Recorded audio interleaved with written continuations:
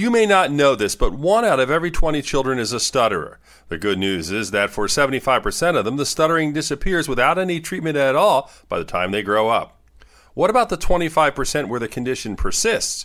If stuttering is addressed when children are in preschool, major strides can be made. If a child has an opportunity to work with a speech pathologist and parents are involved in the program, 1 out of 2 stutterers will improve. If you didn't get help as a child, there still is hope. For adults with the condition, there are specific techniques which can help. Some famous stutterers include James Earl Jones and Winston Churchill. Clearly, it's not something that has to be disabling. One key is to reach out for assistance as soon as you can. With your health, I'm Dr. Brian McDonough on 1010 Wins.